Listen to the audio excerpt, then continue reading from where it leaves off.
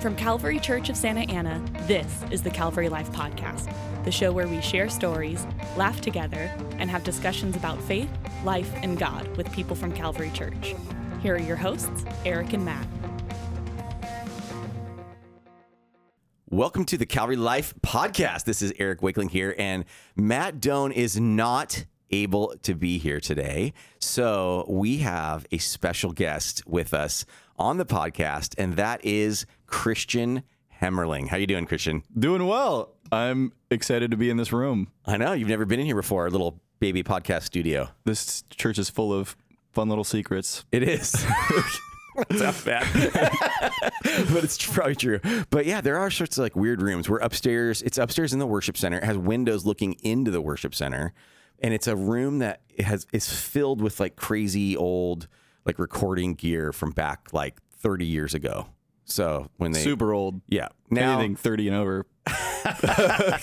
Well, it's funny. Archaic. I know, huh? It is. It's totally archaic. But now I think you just like push a button on our downstairs soundboard and it does everything that this room does. That's crazy. So it's kind of wild. But anyway, that's where we are. And Christian, if you guys listeners don't know, Christian is our newest sort of, has a new position here at Calvary. He's been our high school associate pastor and is now moving into the high school pastor role.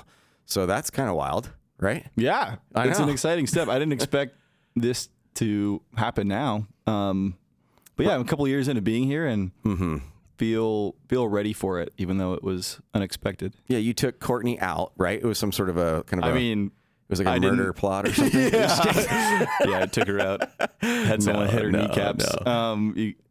Yeah. So she's moved in just a different role than, or like working for a local nonprofit. And so like it's always interesting because it's weird when there's like moments, where someone else is like moving on and then like you're partially like sad about that, but then you're partially excited about what you're doing, And so I know you're kind of in the middle of something like that right now. Yeah, that's a good way of putting it. I have really loved the past 2 years, our team, even having Brian, our worship resident, on that team, and was enjoying where I was, looking to expand my hours a little bit into different parts of the church. But even really feeling like what I really wanted was more of a role with high school or more time that I can invest with our high school ministry. And then she told me she was moving on to something new, and I was sad because I've really loved our team, but like you said, excited about what the Lord could have for me in this role. Yeah, that's cool. So, okay, we want to do a deep dive into your life. We're going to really just like pour into some of your woundedness in your past. There's plenty to go around. Of course there is, but no, we just want to get to know you a little bit. You've like a pretty like interesting like story with some of your life of just like where you've lived. Like you are you even an American citizen? Is that like is that an HR? Is this an HR issue? As of 2 years ago, I am. But yeah, I was born in Toronto. Yeah. My parents moved to Toronto right after they got married. Had my brothers and I there. I have 3 brothers. And then because they were from America. No. Oh, they were from Vancouver. They were from Vancouver. Okay, yes. Okay. The only other relevant city in Canada, which is where my family's from. So yes, I agree. Yeah. And so they met there and then moved to Toronto.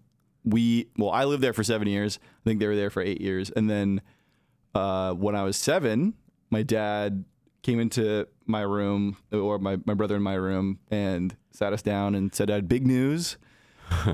We're gonna move, and we're gonna move to China." And we were like, "Oh, cool."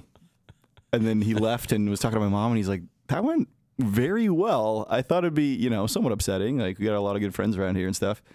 And then a couple weeks later, there's people walking through our house who we don't know, and we ask our parents, "What are these strangers doing?" And they're like, well, they're looking to buy our house. And we're like, "Why? We're selling our house? Why are we selling our house?" And they said, "We're moving." And we're like, "You are serious?" Like, you thought they were joking? Who moves to China? Yeah, that's true. Yeah, so that's wild. So what city in China did you move to then? Shanghai. Shanghai. Okay. Yeah, and the intention was a lot of foreigners, you move there, you live there for about 3 years, and then move back to wherever home is. Yeah. And that was originally the plan, but things were going well for us there, and I really loved living there. We ended up staying for 7 years. So I did all of elementary and middle school there. And then there was just a desire to be closer to the rest of our family, back in a place with a less transient community, with a lot of people coming in and out. And then we moved to San Francisco because, pretty close to Vancouver, and there were just certain places my dad's company had offices. So I moved to San Francisco. Absolutely did not want to go. You were into China. Oh, I was into China. Okay. Yeah. I loved it. I mean, it was home. And I think a big thing is just the relationships I had. True. Really close friendships. I was lucky that my closest friends were there the entire time I was, which wasn't the case for a lot of people. Let me ask you a quick question here. Yeah. So were you in a kind of a community of people from the West, from people from North America? Yeah. So or how'd that work? We lived in something called a compound, which is like a gated suburb in the middle of the city. And there's a lot of those that mostly foreigners used to live in. Now, a lot of Chinese people have gained some wealth and they are living in those kind of communities. But so, I mean, all over Europe, probably some Australians, New Zealand, Americans, like a lot of people from that's not all in the west of the world, but those kind of places. And then my school was an international school. So we had people really from all over the world, and a lot of you just needed a non-Chinese passport to attend, I think. Okay. So we even had some people from Hong Kong, Taiwan, a lot from Southeast Asia, all over Europe. It was really cool to be at a school with so much representation from around the world. Yeah. When we moved to the States, my brother came home from school, and he was like, "Mom, when we lived in China, you ask someone where they're from, they tell you what country they're from. Here, they tell you the street they live on." That's interesting. Yeah. But yeah, it was cool to be in an environment like that. Was that international school English the common language? Yeah, I knew you take Chinese Okay. for an hour a day, just like you take Spanish in school or something like that here. Okay, wow. Yeah. So you only lived in Canada for 7 years, but your parents were Canadian. So because I feel like your primary accent is Canadian still. Yeah. Now it's slightly faded. It just comes out on the special I say sorry words. or about Sorry or something. and about, yeah. And mostly it's not. Right. But do you think that's because your parents were Canadian more, and so they had that you were in the home? Probably the case. And then whenever we'd go back to Canada, my brothers and I would just lay on a thick Canadian accent just because it's funny. Just talking to each other and sorry about that, eh? And but I'd assume so. I mean, when I moved to California, we'd say pop for soda. Oh, yeah. And then I kind of wanted to stick to that to the bit. I'm like, you're not going to change me. It's pop. And then it just got annoying when people were like, what are you talking about? And because that's how they sound. So that's even a Midwest, East Coast thing. Yeah. But there are certain ways you just adapt to use the words that people use around you. Right. But you still just go for the sorry and a boot. It just feels better. Yeah, I like sorry. I say it because it's how my parents said it. Yeah. And there's just people will just be like, "What? What was that?" And then when you're a foreigner, people give you the benefit of the doubt, so they just treat you a little nicer or something. Yeah. It's just funny because doubt is another one. That's true. Doubt. Doubt. Doubt. There's no A in the word, is there? Doubt. It's funny. I like that. Okay, so other than just accents, do you, as someone that's lived in your formative years in 3 different countries, how does it affect? Because I just think I'm an American. I've always lived in America. I don't know. How does that affect who you feel like you are, or does that is your understanding or the way you live that out sort of different maybe than someone like me, right? With my life experience. Yeah, I always have identified as Canadian. Yeah, and I mean, so in Canada, you're Canadian. Go to China. Everyone there still has this marker of their home country. Right. And I wasn't Chinese. True. I'm still Canadian. Shocker. And then I moved to the States. Yeah. And I think there's still some. Well, I mean, I didn't feel American. I was like, I am from Canada, so still Canadian. Yeah. But I know I became a lot more Californian, and probably some of my way of speaking or my interests or the pop culture I know and stuff. And I'm not I like hockey, but I don't love hockey. I've tried to Yeah. like it more. But then even recently, for years, I just had a green card. And then a couple of years ago, I became American and felt some of this proud to be an American-ness Yeah. rising. And You are an immigrant. Yeah. Right? Not what we typically assume as an immigrant story, but Right. absolutely. Yeah. And so even now I feel I'd still root for Canada over the States in the Olympics and stuff. Okay, But interesting. But I was Love in it or this, leave it. Get out, man. I was in this swearing in ceremony in Oakland, and there's people from over 100 countries represented, and they were all really. It meant a lot that they could become American, and it gives you a lot of access and benefits that you wouldn't have otherwise. Yeah. And I mean, I think about it like Paul in Rome, that the citizenship can grant certain benefits. Right. But I remember in that swearing-in ceremony, I was like, they're watching, playing this video about immigration throughout the years and what that's meant, and I was moved, and I was like, this is a part of me. But it doesn't. I still would say I'm Canadian. It feels weird to say I'm an American. Huh. Interesting. Yeah. What was I going to say about that? I think about how, so like my parents immigrated from Canada as well. So I'm a first generation American then is what you would call me. And it's interesting because we're both white males, right? And I'm middle-aged, you're a little younger. Yeah. I won't put you in the middle-aged category yet. Are you appreciative of that? Or I mean, it's just accurate. So. It's true. It's very true. But it's just like, it's not, like you said, it's not like maybe what people think of as like the immigrant story. And obviously like different socioeconomics that some might be coming from. But but it's still like a culture change and a culture shift in a new place.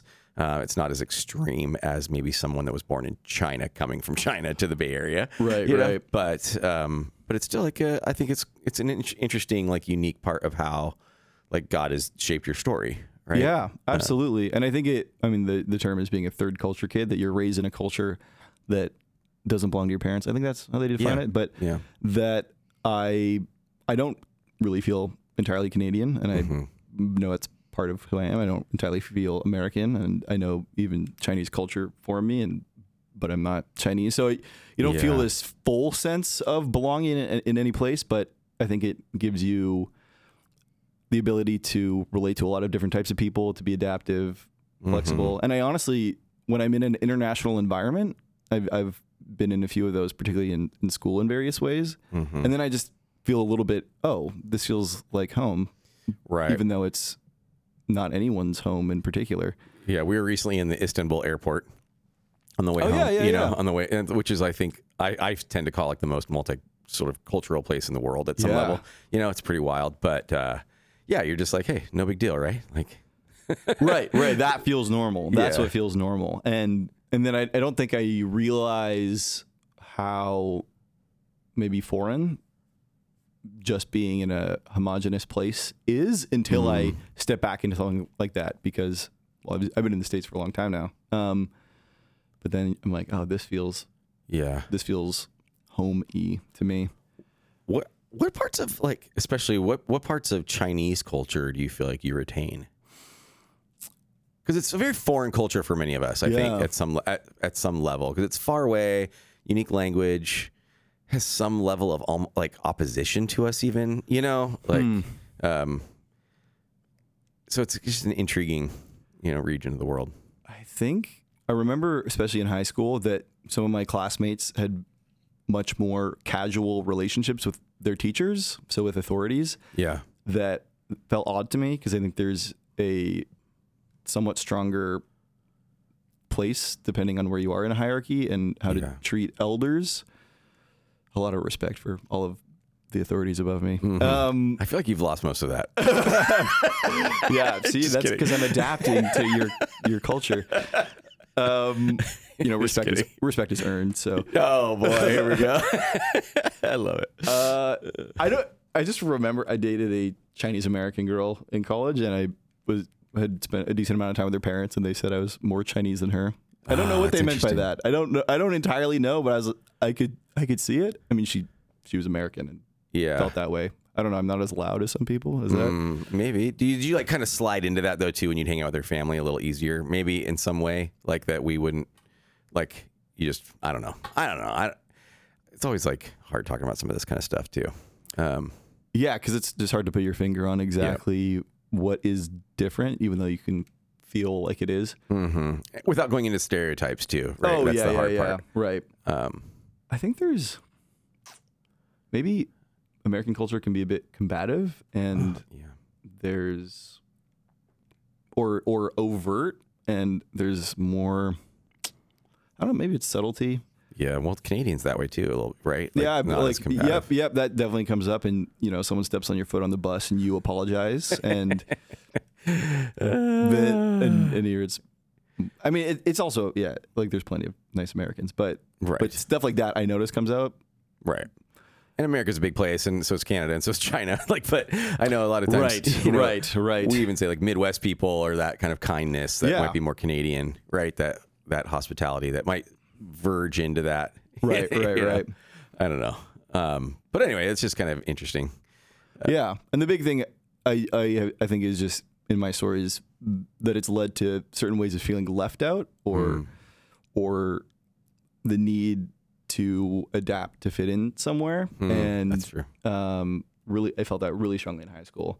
But then I think that's given me the gift of being comfortable relating to many different types of people, and also just forced me to grow in some ways that I wouldn't have had to if I never moved, if I was with the same people forever. And there's some hurt that's come with that, but I definitely see how God's used it to push me out of my shell and give me some maybe soft skills that I wouldn't have had otherwise that I like to use in ministry. Yeah, especially with high school students who always feel that way at some level, right? Where feel like they're always adapting, always struggle. Like even if they're in their own place they've lived their whole life, it's just from class to class, social group to social group, and you're feeling, even just going to a new church for a high school student is terrifying. Yeah, and trying to enter into that social circle. I've talked to kids where they're like, I don't even want to go. I've been to this church my whole life, but I don't want to go today because these 3 people won't be there.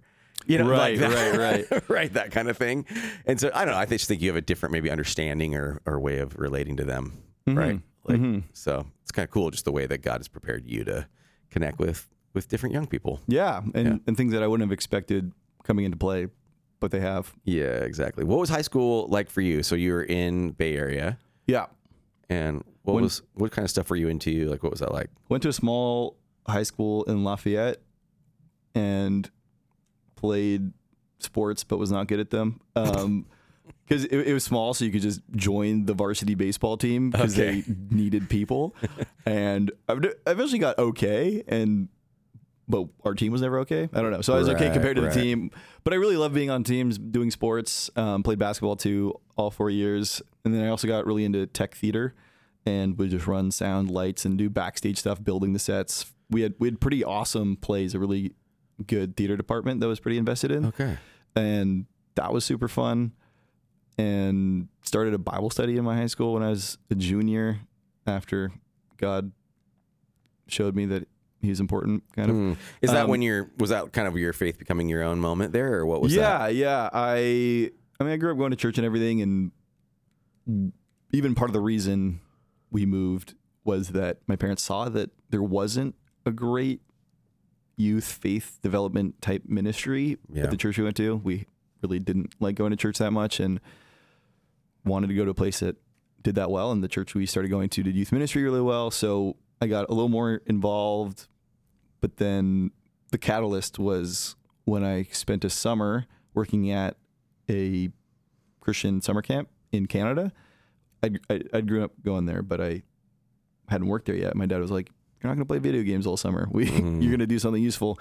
So, but that is where I really started to get to know the Lord for myself, and came home from that with a desire to pursue Him and also to help other people know Him. And one friend of mine who was also really committed to following God, even before that became a serious thing for me, we started a Bible study together at our high school. Yeah, it was cool. That's really cool. That's awesome. So you were getting serious about your faith at that point. Yeah. So I worked there summer after my sophomore year of high school. And That's interesting. Like a high schooler working at a summer camp, right? Like that's not. yeah. Well, okay. I mean, I wasn't Typical. getting paid. I think I was probably paying a little bit of money. Okay, I was gotcha. doing work. I don't know. Yeah. But what was I? I was a slug, a servant leader under God or something like that. Oh, nice. So what do? You Hilarious. That should be your nickname from now on. Everybody, yeah, Christian call me is the named now Slug. You're like cleaning the tables in the cafeteria and raking the playground. But then you're also in the cabins with these students and going around to their different game stations and all that. And I felt a lot of love from the rest of the staff and a lot of purpose in what we were offering to these kids and just some really intimate moments in worship and stuff, but also was given space to pursue God by myself. And I think that was really what was catalytic for me in that experience. That's awesome. That's awesome. And so then after high school, you go to college on the East Coast. Where'd you go to college? Skidmore College in Saratoga Springs, New York. Okay. What's that like? Is that obviously that's not in the city? That's like upstate New York? Yeah, kind it's of thing? 3 hours north of the city. Okay. 45 minutes north of Albany. Oh, okay. Wow. Real far. It's the place I think that wealthy New Yorkers would go for the summer to get away from the city and to watch the horse racing. Oh, okay. So there's a track there, and the population of the town I think doubles or triples in the summers. Interesting. And you see the people wearing their pink pinstripe suits and the big hats and all that. But it's a cute town, but it's not like there was a ton to do. Especially it was a smaller liberal arts school, so I think like 2,500 students. Okay. Wow. Yeah. And small. I thought it'd be cool because I came from a smaller high school and you get to know people well, get to know your professors well. And that's true. But when you visit the college, it's in the spring and it's beautiful and nice. And then I remember it was the first Halloween I was there and it started snowing.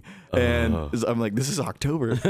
And then it's just like 6 months of gray and cold and you can't do things outside. And the weather would affect me significantly. Okay. Yeah. So Toronto, your memories of Toronto had completely left you. Yeah, just throwing snowballs at recess and it's just like slushy and brown a lot of the time. Yeah. Because that's probably pretty close to Toronto, actually, right? Yeah, not too far. Yeah. Yeah, it's like 3 hours, 3 hours? south of Montreal. Okay. Yeah, drove up there once, but it was a mixed bag, I'd say. I shopped around, studying different things, ended up getting a degree in economics. The whole time was really involved in our InterVarsity chapter and in volunteering at Because that's a the church I secular was school, attending. right? Yeah. Secular liberal arts school. Yeah. It was a little tough because there's a small population of Christians, and it's not like every Christian has the ability to be your best friend necessarily. Just because there's certain people that you really click with, and others you're brothers in Christ. And so I think that got difficult. And being I was in leadership kind of from the get go because I just was like, hey, I want to come and make a difference, but then started to feel like I always had to be an example and then couldn't be known. And that ended up not being a healthy thing. So I definitely, I look back on it and think, I know that God developed me a lot while I was there and I went through some difficult times. And there's also some great things and stuff, but it's certainly, I mostly think of it as growth through I don't want to say failure, but through challenge. difficulty, through challenge. Yeah. Wow. Okay, so economics. Mm-hmm. When was there a sense of a call to ministry for you? Because most people don't have a call to ministry and sign up for an econ degree. Yeah. I always had this tension where I was like, I like serving at my church. And even, when I got home from that summer, I was like, I want to do this Bible study thing. I'll volunteer with our middle school ministry. And then from the get-go in college, I was like, I want to be involved in ministry, but I don't know if that has to be my job. Okay. And I liked math, liked the sciences for the most part, thought it was cool in economics that you could model things that people do mathematically. And the thought was that I would use it in a development setting. So you do development economics or like microfinance, give small loans to people. They help lift them out of poverty. So how do I leverage this I don't know, left brain mathematical part of myself for good in the world? Yeah. But a little bit, I think, if I'm honest with myself, felt like I was pushing myself along, not really sure what I should do, but also there's some sense of, oh, this can get you a good job. Mm-hmm. Towards the end of my time there, I got pretty depressed, not because I was studying economics, which is affectionately known as the dismal science. That sounds like what happened to me, but yeah. Maybe partially. But I think it just forced me to take a sober look at myself and say, what is it that makes me feel alive, and where do I feel the Lord's gifted me, and just what am I drawn to? Mm-hmm. And I just looked back and I was like, all of this stuff that I gravitate to naturally is seeing God change people's lives, trying to understand things more philosophically or theologically, and doing mentorship type things. And never am I doing things economic related outside of my classes. Sure. In fact, I don't even thinking about money. It's not that interesting. Yeah. So I just felt like I'm different than some of my classmates. Where is my heart? And then was also just at that point doing some seeking in my own faith, trying to understand God better, understand this difficult period I've gone through better. And then went on to go to Regent College for a 1-year program at the seminary in Vancouver, and which is like an amazing place, has like amazing professors and stuff. Oh yeah. It's amazing, and really does a good job of fostering a community. And that's also something I very much needed. There's this relational component that I've been neglecting. There was an emotional health component of my life I was neglecting, and then there also was some sort of intellectual understanding that I was hoping to get. But so I thought, I'll go there because I've had this interest in ministry. It can help with that. And also I need to figure out some things regarding my relationship with God, regarding my own life, because I'm not in a healthy spot. And so I went there still and thinking I might do ministry. And then after that, kind of hopped around in different things so I was teaching for a year at a school for kids with various learning disabilities and needs. And once again, I'm developing people, working with kids, encouraging them, seeing them grow, but then was volunteering at church and loving specifically that I get to talk about Jesus with them. And then from there kind of continued moving more towards ministry. Right. That's cool. Yeah. Do you think it's just to pause on the college part, too, the economics thing? I was wondering if that left brain side of you, because I would say that's another thing that for most youth pastors is relatively unique, right? To have that more left brain mathematical side, even though because I never would have thought that of you. If I had to guess, so I'm not saying you come across like some nerd or something. I mean, I do wear glasses, so yeah, exactly. I can hold eye contact sometimes. Yeah. That's super funny. But just I don't know. I think that's intriguing because I think the sort of the bad rap on a lot of youth pastors is all hyper extroverts that are pure, maybe probably pure humanities side of the academic type, or even in the performer achiever side, Yeah. And so then I don't know. I just wonder if that's even an extra bit of relatability to a different student than some people can have. Yeah. Well, I'd imagine so. I mean, I even think about some pastors who are really influential for me and their ability to step into this logical, philosophical space, even though if you can't, my hope was to understand how everything in the world fits together, which, I'm still going after, but I just think, to be able to speak to students who have questions like that, or just want to know, does God make sense, I guess. And there's some things there are great answers for, and there's some things that maybe we're still searching. But I haven't actually thought about that. But as a demographic that I might connect to well. But because I think if I had to peg you into a field of college study, I would think more philosophy or something is probably what I would have thought, just by my interactions with you and the way you think and talk and come across. I would have thought a little bit more in that realm or something, which I don't know, maybe if you could start over, you would do something like that, or theology or something, but maybe not. Maybe you'd do I don't think I'd do foreign economics. language. I mean, the irony is that, I got this degree that I thought would be useful for earning money at some level. And then I think I've made, I don't know, a couple $1,000s at an internship off of this thing. So it was a poor economic calculation.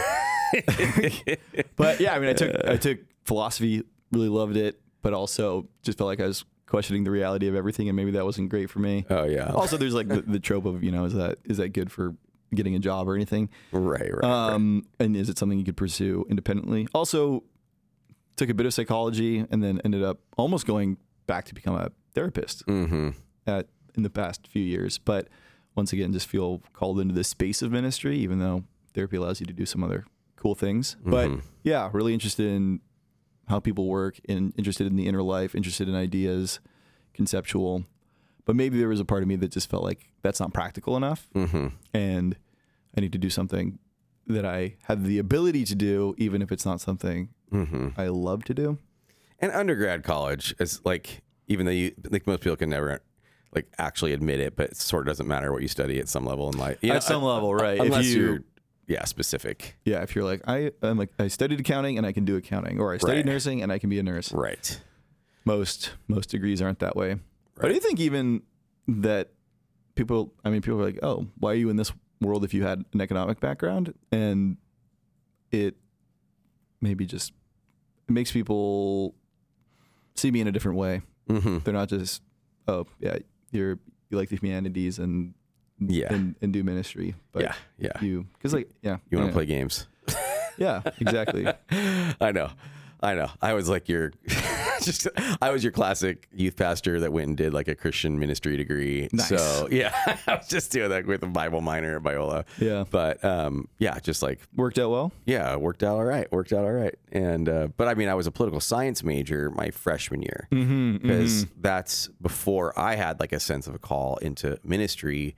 I was wanting to do something in that realm of politics as a staffer, probably more like a backroom staffer kind of person, not like necessarily a run for office person is how I saw myself. I don't know how that would have shifted because I think my personality type tends to want to achieve, but like, anyway, it's just, that was kind of interesting, especially because now I feel like it's like the last thing I would want. I'm like almost opposite of that. I'm super not interested in that realm.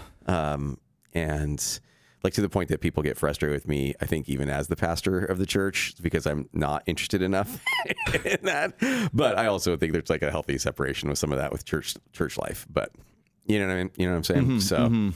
But yeah, I think I can definitely see a few things that I think God saved me from that I think I wanted, but he knew me better. Yeah. I don't know how, but okay, I didn't know you did political science for a little bit. Who'd you vote for? In 1993 or 1992, I mean, sure. Yeah, Ross Perot. No, just kidding. I don't even know who that is. Yeah, nope. He was like 93. Is that what you said? Yeah, 90. So it would have been. That's when I was born. Oh no. My freshman year in college was like 90. So I turned 18 in 92, and so I would have voted in the 92 election in the fall. That was like Bush. Right. So anyway, Bush senior. No. Wow. But anyway, I voted for the first time in this past presidential election cycle. Like first time in my life, because I've never voted in Canada. Oh yeah. And hadn't been a citizen. So. Oh yeah. Gosh, that's true. That's crazy. It's kind of fun reading through, especially I liked all the local politics stuff. I just felt like it felt very relevant to me. Right. And maybe like you feel like your vote counts a little more. Who'd you vote for water district manager or whatever? Those are the ones I think are funny. You're just like, how am I supposed to know who's going to be good? Right. And that's the other thing. Why is this an elected official? You can say this is what you're going to do. I have no idea if you know how to do it. I don't know what this person really needs to be good at their job, but here I am. I'm going to vote. Yeah, exactly. There you go. That's America. Yeah. It's funny. Okay. So, wow, that's amazing. So then you finally come to SoCal. Yeah. And for school and friends? Yeah. Or, I don't want to sum it up too much for you. But, So I had been working in the Bay Area for a while, and at this church that I went to in high school. So then I started working there and was just trying to discern next steps. and was actually getting ready to go to grad school for psychology. Got into a PsyD program and moved down here with my roommate. He went to Biola. I moved down here with the intention of going to Rosemead and becoming a psychologist. And I've been wrestling a lot with that. And I think that world has a lot of things that I'm interested in and skills that I'd like to develop. You can and that we do in ministry too. And that we do, yeah. So I was just like, well, you can just formalize them in a way that you wouldn't get if you didn't do a PsyD. Right. But I was really wrestling with the Lord and just felt like I was supposed to be going towards ministry, that my heart was really towards doing ministry. But I was telling myself, this is a better route. But then had to cancel that and started working on my master's or continuing my master's at Fuller in theology instead. Nice. Which was pretty tough to walk away from that, but I'm glad I did. And then after a year of doing school full time, I was like, I just miss pastoring people. I miss shepherding people, miss being in a church, and applied for the high school associate position. Yes. I remember chatting with you at the corner bookstore. Yeah. The first time I met you for an interview. Yeah. And it's like so interesting because you're always in these settings with people and it's like, I don't know, I'm probably meeting like 4 or 5 people for the same job, but it's like, right. I could end up being sort of like friends with you for a long time, to this random person you're meeting because we're going to work together for a long time, or I'm never going to see you again. You know, it's just like this like interesting thing as you're. So you wanted to form a very away, but had to temper your expectations and hold yourself back. Yes, exactly. You didn't want to get your hopes up that we'd be best friends. I mean, I voted for the other guy, but just kidding. No, but we are blessed to have you here, Christian, and just excited for you to continue, serving here and in this new role, and just as like, I don't know, just as even the community, maybe the greater community of Calvary starts to get to know you a little bit more. Sometimes as you grow and develop into different roles, you just kind of like connect with some more people beyond your area of ministry. And just as you are at a place longer, like even you just went on our recent Israel trip. And so you just start connecting with more people, you become, which is cool, kind of just becoming more a part of the community, not just doing a job in a specific area of high school. Right? Yeah. That's been a great thing that's been growing and something I hope for more, especially, since our area of ministry happens separate to the broader body a lot of the time. Yeah. I like that I've been able to make a couple inroads and come say hi to me, listener. I'd love to meet you. Yes. So we'll have to like get you doing like announcements or something a few times here and there so people can like see your face a little bit more, right? I've heard I have a face for radio. Face for the pod. That's why the podcast is not video. They wanted to do it video, but then it started to malfunction from the host. Me, just kind of, camera breaking. Just hideous ugliness. But no. The expected answer is hard disagreement. It's just hard disagreement. You're supposed to be like, oh, no. Oh, you're so attractive. Your beard's so well trimmed all the time. Yeah, we do live stream this. How often do you go to the barber? Wow. Okay, no, we're done with that. All right, so we've gotten to know Christian a little bit. That's enough of you. Enough. Right. Yeah. It's been a lot of me. Yeah, exactly. Most people have just skipped to this point, I think. Leave a little note in the description. I know we've talked about doing timestamps like in the description where you can, because I like podcasts that do that, where it's like you're talking about this at minute 4, and then you can just click on that, or minute 37 goes to that. So anyway, but maybe people can skip this Christian part and just get to the mailbag segment. The mailbag. Mailbag. That's such a good sound. Oh yes, some people just massive cringing over that, but what I want is for someone to mail in a painting of you and Doan smiling doing this podcast. That's what I want, some fan mail.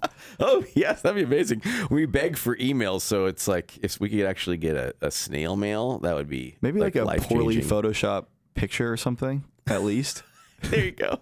We need to actually publish some pictures of like this area, even though it's maybe a little more photogenic now that we got like a couple posters up and a sign and things like that. So it's nice. Yeah, it's pretty nice. But we want to do a mailbag segment. This is from your emails and to you wonderful people that listen to this podcast. So we have some that are kind of serious, some that are silly, and that's kind of the theme of this podcast. I feel like is like some nonsense and some serious stuff. So I have done zero, other than reading these questions once ahead of time. That is the amount of prep I have done. That's it. I didn't do any. I actually plan to do a little more prep on a couple of them, but I did not do that. So we're which fits on brand for pretty much what Dylan and I do. But we always say we believe we have a life of preparation. So we're preparing constantly by learning and growing and reading scriptures and all that kind of stuff. So let's start with an easier one, though. This is kind of an interesting one. From Jeremy asks, what's your morning routine? How can someone set up their life to begin each day successfully? Wow. I think you do this well, and I don't know if I deserve to speak to that question. Oh, okay. I'll start this one. Okay. Because you're like are you Gen Z? No, I'm a millennial. You're a millennial? Yeah. I'm not Gen Z. What's the break? Because you're like late 20s, right? Yeah, I'm 28. 28. I think Okay. Gen Z, what are you, like, is 21 Gen Z? All right. I don't know. I forget these things. Yeah, But me you're, too. You're I don't a wear millennial. wide leg pants. That's the difference. I'm not willing to wear the wide leg pants either. Like the super wide leg. I probably have like boomer wide leg pants or like Gen Xer wide leg pants. Mm-hmm. Like we went through a phase, my people, Gen X. I feel like no one talks about Gen X, actually. I want to hear about them. I want to hear about you guys. Yeah, Gen X, greatest. It's called the greatest generation. Some people say that's like the World War II people, but no, it's actually Gen X is the greatest generation. You've had your battles. Yeah, we've been through a lot. No, but yeah, grunge. So think like Nirvana, Pearl Jam. Yeah. Like this is at least the like white kid from Orange County version of Gen X, right? Mm-hmm. So yeah, that kind of stuff, punk rock. Anyway, that's like my world of Gen X.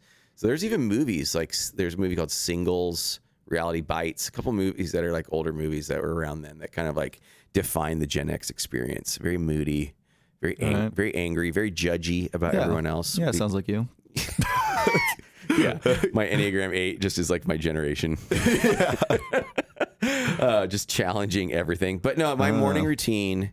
So I know this friend of mine that's a pastor named Joe Barkley. He went to Biola when I was there too. And he has this crazy like article he wrote all about his morning routine. I remember. And he has this like very specific amount of water he drinks and stuff. He thinks the first thing that you should do to start your day. I mean, it's like this pastor doesn't talk about prayer or whatever. It's like the first thing is drink like a gallon of water. Oh my God. You should drink like a ton of water. That's way too much water. Maybe it's not a gallon. That's way too much. Maybe it's what's like a milk carton. That's a half gallon, right? That's a gallon. Like a big jug is. No, not the isn't that a big jug. gallon? The paper one. the carton. Yeah. Okay. So maybe it's something like that. I actually Okay. Details. I mean, don't go drink a gallon of water in the morning and just have your stomach tear open. First thing you do is drink a gallon of milk as fast as you can. Yeah. Isn't that the thing? It's impossible. The gallon to do. challenge. You'll I've die. tried. Yeah. It doesn't end well. It doesn't end well. But I don't. So I don't do that. But yeah, I am very into make sure I say the Lord's Prayer first thing when I wake up. Try to spend some time in the scriptures, but not right away. I actually get up, have my coffee, relax, a little bit of scriptures. Then at that point, and then it's time for exercise. So like always exercise first. Like when it comes to I guess second. Always exercise second after some. Maybe it's third because it's like prayer, little coffee, food of some sort, and then into the hard work. Food, then exercise. Yeah, I actually have to eat first. I get too weak. I know some people that doesn't work for them. Yeah, I don't a lot have of people with doesn't being work weak, for them. but But the kind of stuff I'm doing is like endurance based. It's not just going. If I was just like going to the gym and like lifting some weights or something, it might be different because it's just a different sort of workout. yeah, you don't need to keep yourself going Yeah. with extra energy. Yeah. So I don't know. I don't know if you have like, oh yeah, that's where I was going to make fun of you about the Gen Z thing. So like millennial. yeah. The millennials kind of very sleep in generation or what, I mean, I have late nights at youth events, okay? So we're getting a comparable amount of sleep. Yeah. I mean, I'm not an early bird, Okay. but I mean, yeah.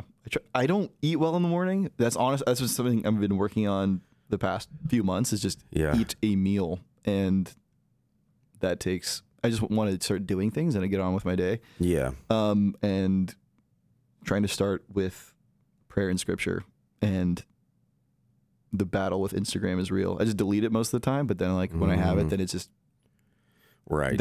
That's been the habit that I've been trying to break. And so I think of that as like treat yourself. Like I think of like I get to do the Instagram if I do the other stuff first. That's good. I think of it like that. You know, it's like an earned reward almost, you know? And I don't mean to like be like, oh, get through the Bible sucks so bad, you know? And then you get to do the fun stuff. But it's still a little bit, it's like it's junk food. It's dessert, right? Yeah. Like this is not going to sustain you. It's actually not what your body needs in the morning. Right. But it's so sweet and tasty though. And then afterwards you're like, bleh. Right. Yeah. And I don't frequently exercise in the morning. I was on the rowing team for a year in college, and I was like, you're 5 a.m. You are out on the water, and you're just killing your body. And it's easier when I'm on a team or something. I can get up and do that. But I used to, I think, like put a lot more pressure on myself to operate that way. But I'm like, if I'm a slow riser, then I'm going to be a slow riser. Okay. And hang out with Jesus a bit, keep it chill, and then try to do exercise stuff later in the day. But yeah, I really do feel like your day is different if you start it with the Lord or not. Yeah, absolutely.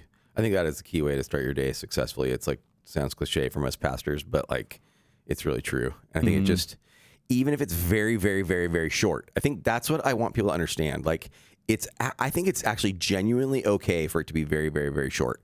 So like a lot, even through the pandemic, I was talking a lot about like, all I would do was like the Lord's Prayer and one psalm. Boom. That's it. But it's just saying like, God, I'm going with you first. I'm going to go with like talking to you, your words, you know, and then hearing from you, your words. Like it was all his words, Lord's Prayer and the psalm. It's all like from him. But I'm just kind of centering myself, starting my day with that. And it's like, yes, there's a place for long Bible reading and study, but like that doesn't have to be all the time, I think. I think the Rick Warren thing, like I've said it before, I don't know if this has been something that stuck with you at all or not, but it's this divert daily, withdraw weekly, abandon annually. It's like, I think it's super good. It's really helped me. It's like, that's a Rick Warren thing, but I think that's so good. Just like divert daily, like a quick something daily, divert daily towards the Lord, like, and then withdraw weekly. So weekly have something a little bit longer. And then annually, you should have like I think like a day or a couple day like retreat away. I think everybody should put this into their life, like some sort of solitude time, like extended solitude of abandon. So divert daily, withdraw weekly, abandon annually. And I think if you think about that, it's a little less daunting or constant daily failure. I think that's like the problem with thinking, you know, for people when they think about like doing their quiet time or their devotionals or whatever. Yeah. And it's just like, it's this constant failure because you'll miss 3 a week or 4 a week or whatever. And then you just feel like you suck. Yeah. And I know for me, with the way I'm wired with like achievement and responsibility and, you know, all that kind of stuff, it like made me sometimes like my sort of daily quiet time thing, it started to like rob my joy. Right. And so just trying to think of it like differently as a good, it's just as something that's going to be a good spark. But anyway. All right, let's do another question. Yep. All right. This is from Susan. She asks, what is your favorite book? Both a quote unquote Christian book and a novel. So I think with it, like, so some sort of, you know, so whatever a Christian book would be. But I thought about these two because it was the most important question on there. This is a Christian book. My dad read it to me as a kid. It's You Are Special by Max Lucado. Do you know this book? Oh, wow. Huh. You're special. Huh. Interesting. Would have expected a different answer for this one. You're not special, or just, you know, something heavy. Maybe more like God joy. Oh, yeah, that was so far from my radar.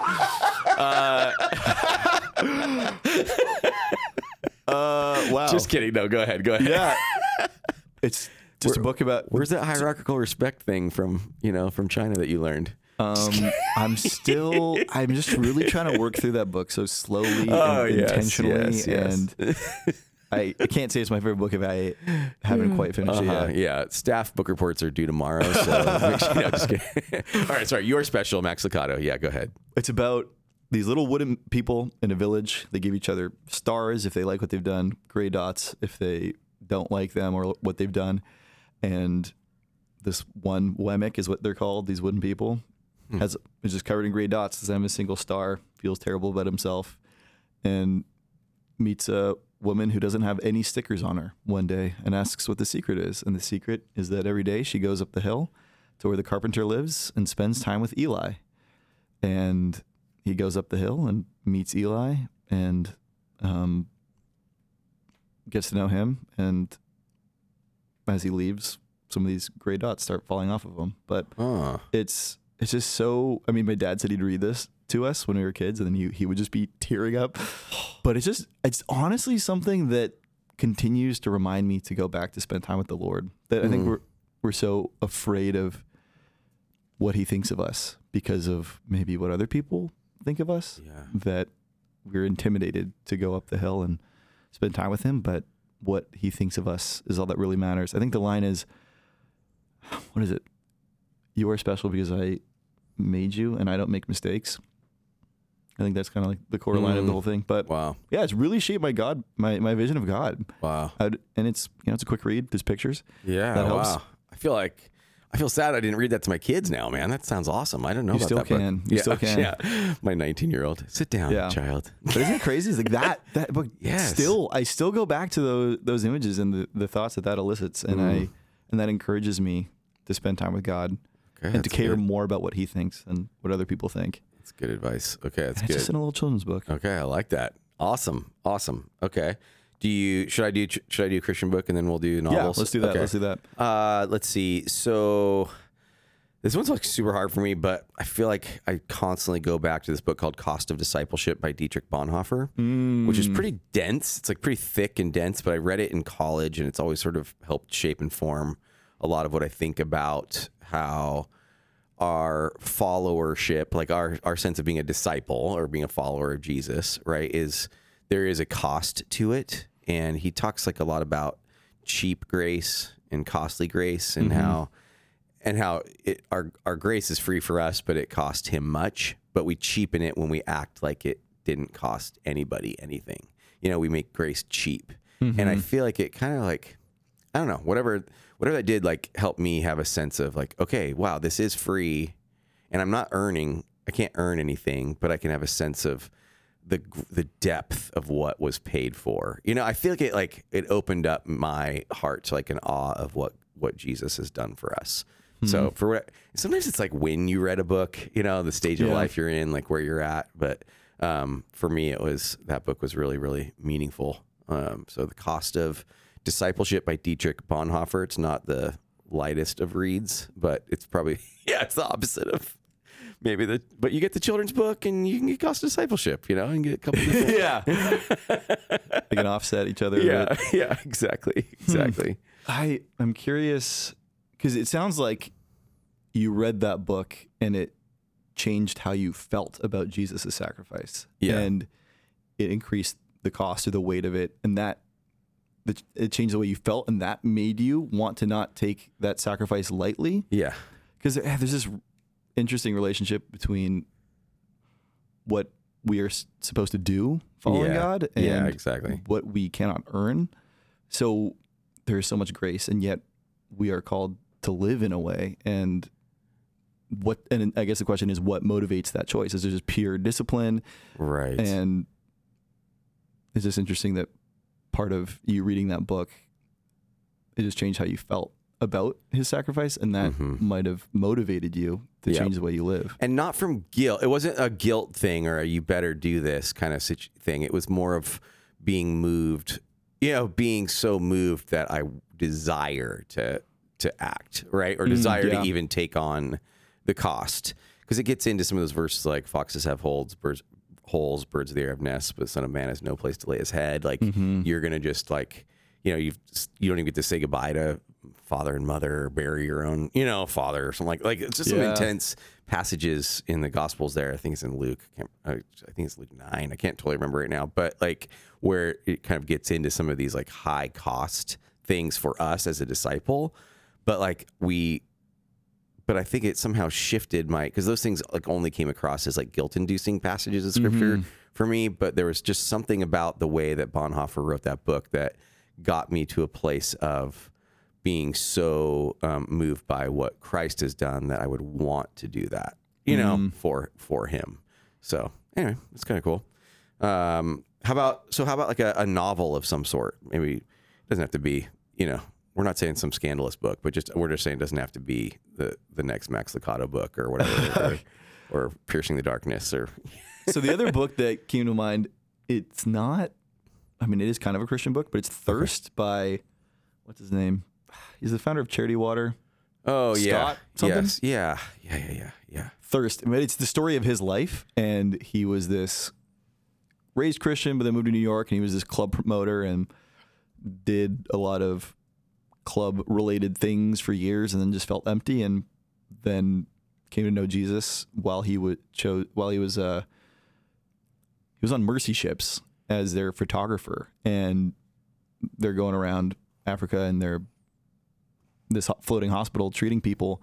And throughout his time there, and they're a Christian organization, he's starting to know God a little bit more and more, and learns that the cause of so many of the health problems these people are facing is how dirty the water is, particularly the parasites in the water. Yeah.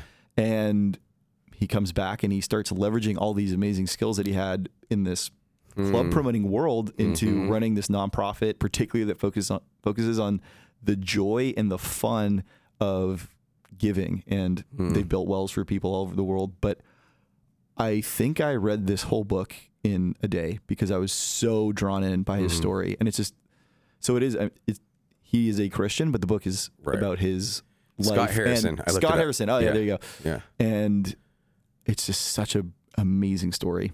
And even the redemption in his life, that God could take these things and even skills he learned club promoting and then use them to be saving lives around the world. And I highly recommend. That's cool. Yeah. I actually remember I read the first few chapters of that in the bookstore. How'd you stop? Because I had to go. I don't know. You know, I don't know. But yeah, I just remember just sitting in the bookstore. So BNI, it's like we're pretty wild. You know, like club promoters are some of our greatest friends. So yeah, we do a lot of clubbing. But our clubbing is mostly at Barnes and Noble. But yeah, we do like date nights. We do go to Barnes and Noble a lot. We're kind of nerds. That's so fun. We'll go out to dinner and then just go hang out at Barnes and Noble. And like sometimes I'll just like read travel books or just read like the beginnings of something, you know, or a cookbook, even like something where it's not like, it's hard to like, you can just sit there for an hour and read a novel. You know, it's kind of weird. Right. You just kind of pick up a few. Yeah, pick up a few other. Skim them here and there. Yeah. So I remember I was like intrigued by that, and I just sat there and read the first few chapters. But it's like really interesting life. Yeah, it's a cool book. Okay, so my favorite novel. This is a side because people that are regular listeners know that I get a little bit made fun of for my sci-fi fantasy nerddom. So like Lord of the Rings is probably like in my view like the best ever. But I'm going to go outside of fantasy. Okay. Wow. So I know.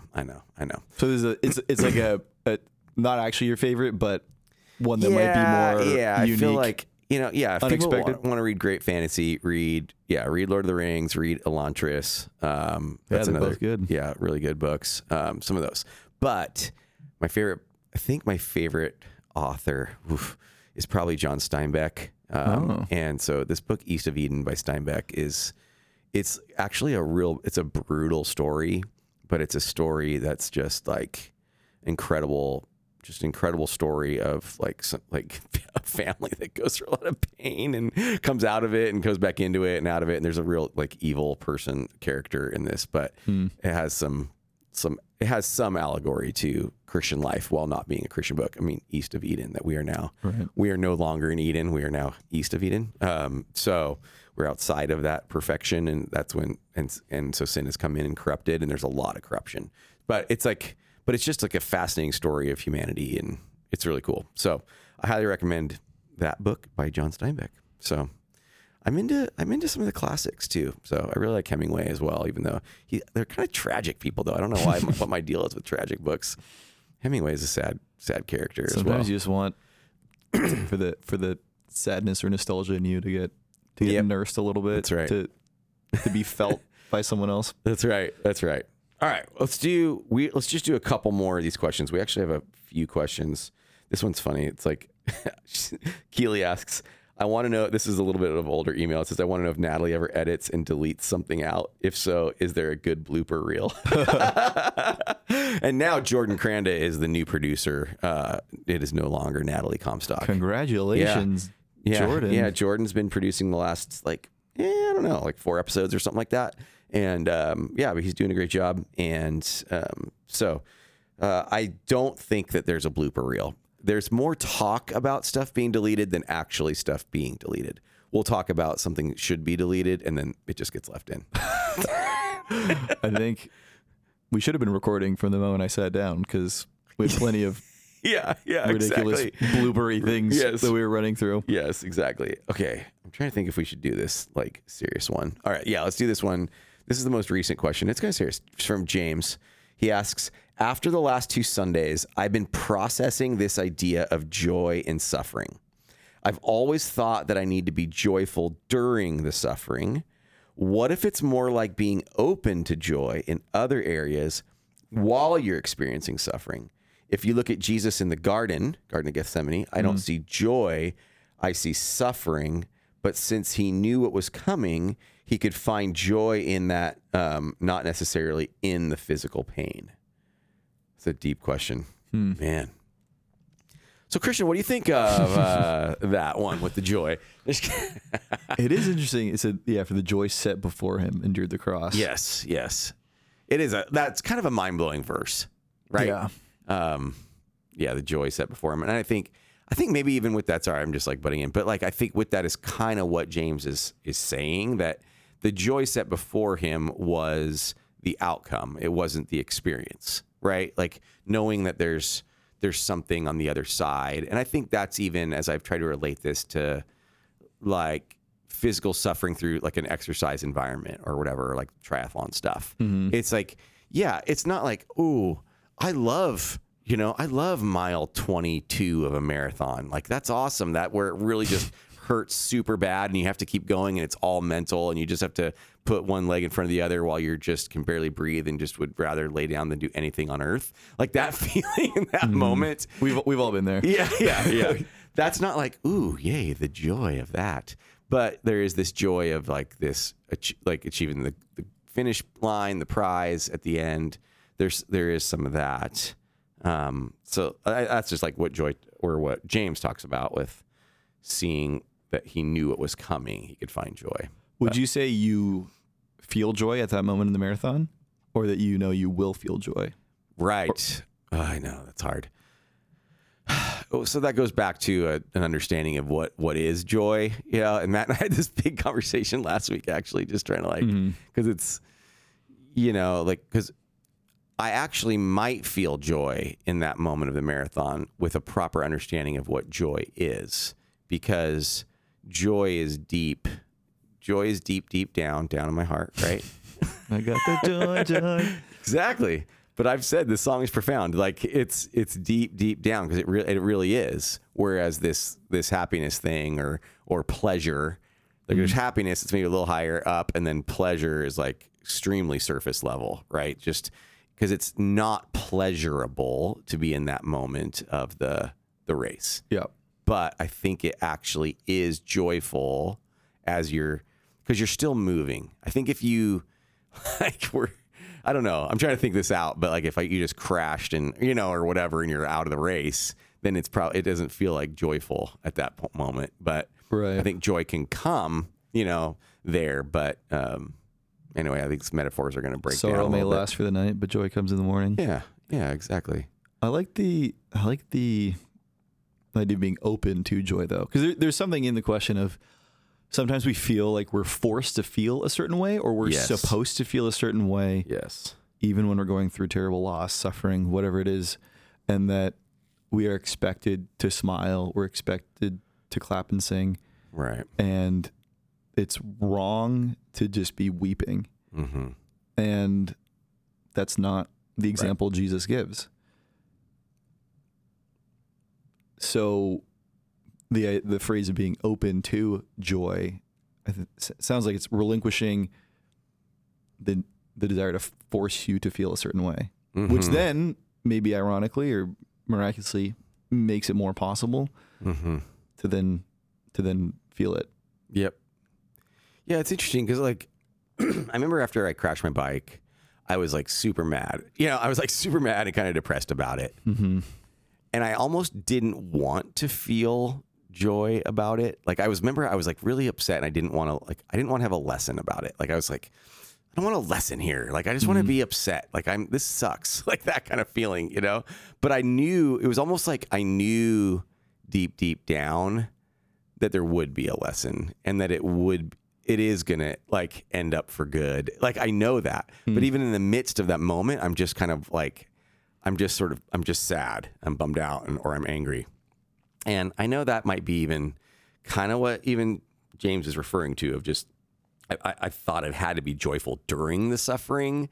Like, cause I guess that for me was like during it in those like that week of just being like laid up in bed and can't move and that sort of moment.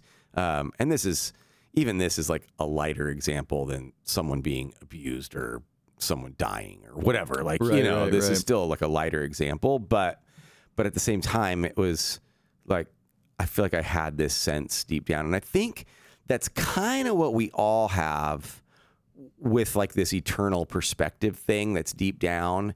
And sometimes we don't want to have the eternal perspective. We're like, no, this person that I love maybe died, right? But like we might know that eternally I'm going to spend something greater than 999 trillion years of bliss with, let's say, and so, I won't be with them for the next 20 years, but I miss them now. I miss them now deeply. But like, I also have this eternal perspective thing deep down, and I might even fight it. Like emotionally, I might fight that because I'm like, no, I don't want to have that perspective. Like I'm sad. This stinks. And it's because it does, right? It really does. So I'm always cautious. I keep saying this, like, I don't want to use eternal perspective as a weapon. Like, I don't want it to feel like it's weaponized against people to like get them to not feel something. Cause I'm not saying that. I'm saying it's okay to feel the sadness, and the don't cry, don't grieve parts of Nehemiah 8 aren't about that. They're not about that kind of suffering. They're about guilt and shame. Mm-hmm. So they're saying, don't cry about guilt and shame. Celebrate because you actually don't have guilt and shame. You have grace and forgiveness that's given by God, right? So that's why the priests are trying to turn them around, because that guilt has led them to forgiveness. So anyway, like it's interesting. It's hard. I don't know if we're ever going to get like the perfect analogy, but I don't know if you have something else that you're. I was thinking about the Psalms and how some Psalms begin in a place of anguish and then turn to some type of hope and even some type of joy. Mm-hmm. But some Psalms remain in that state of this is terrible. Yeah. And I just appreciate that there's a wealth of experiences and emotions that are put towards in the Psalms. And even that Jesus will weep with someone he knows he's about to raise from the dead, or weeps with Lazarus' sister when he knows he'll raise him from the dead. It doesn't show a lack of faith. You just have this abundance of love for a person that you're missing, or you just are tired of being in pain, and that's hard. That's an interesting example, actually, with perspective, because his perspective knows that, like, the next day or that day or something, he's gonna bring Lazarus back to life. Like, he has that perspective that knows it's going to be over soon, but he still sits in the sadness, right? So he could be like, "Oh, no worries. I'm going to raise him from the dead." Pull yourself together. Yeah. It's fine. I'm here. It's fine. I'm here. Or like we would, it's fine. We're going to go to heaven one day. Kind of like that kind of perspective. Right. You'll see him again. Yeah. Yeah. And that's like, so that's interesting how Jesus does not do that in that moment is an interesting lesson. And like, what I want to keep telling people about this joy that I'm talking about with this book, it's very deliberate of why it's called God joy. It's not our joy that we drum up. It's a God-given thing. The joy of God, the joy of the Lord is your strength. So it's not even your feeling of joy. It's it's God's joy given to you that should strengthen you in some way. So however that happens, through prayer, through the Holy Spirit, right? Like through people, as we have the presence of God around us and one another, then our joy is built up. It's the joy of the Lord that gets built up from from those different things. So that's what I want to make sure we're careful of when we talk about joy. It's not like, smile, you're going to be fine. It's no, this sucks. And like the people around you that have the Spirit of God dwelling within them are going to be ministering to you. God himself through his Spirit is going to be ministering to you. Like, your prayer life, your processing, whatever, all that time. So anyway, all right. I think we nailed that one. All right. Kurt asks, why are the A's the worst baseball team of all time? Now, I thought this one might have just only been for Doan's benefit because the A's are his favorite team. Oh, yeah? But you are from the Bay Area, so maybe. True. Are you an A's fan? No. Okay. Are you a Giants fan? A little more than the A's, but moderately. I mean, I like the Blue Jays. I don't follow baseball that closely. Expos? Yeah, the Montreal Expos. They're bad, eh? I don't know. Hey, there it goes. Yes. No, I don't know. That was just fun to say. Nobody actually asked that question. I typed that in. And that's why Doan wasn't here today. He didn't want to be on the other end of that. All right, I think we should stop. We are at an hour and 10, man. We have been going strong. So wow. I know. So we got some other good questions that we'll cover in future times. But thank you for sending in your questions, people. So you can do that at podcast at calvarylife.org, podcast at calvarylife.org via email. You can text me if you have my phone number. I'm not going to say it. You can 555. Yeah. Yeah, exactly. Movie phone number. Or if on any of our Calvary social media posts, Calvary Life, if you want to ask questions on there, you can. So any last words from you, Christian? Are you good, man? Thanks for sharing with us. Thanks for having me. Yes. And please come talk to me if you're hearing my voice right now. It's a sign. That's right. Look up Christian on the website if you don't know who he is. Do you do like public social media or not really? I've posted 4 pictures on Instagram since I've had the app. Okay. And I'm on private, I think. So. Okay, there we go. So we don't need to promote any of that. That's fine. Follow Calvary HS for our high school social media. Yeah, there you go. You might see a picture of you here and there. So yeah, at Calvary HS to see our high school ministry. That would be awesome. So all right, thanks, Christian. Thanks for joining us. It's been a blast. And thank you for listening to the Calvary Life Podcast. Thanks again for listening to the Calvary Life Podcast. If you'd like to share any of your thoughts, please reach out to us at podcast@calvarylife.org. You can find out more about the show on Instagram at Calvary Life or on our website at calvarylife.org/podcast.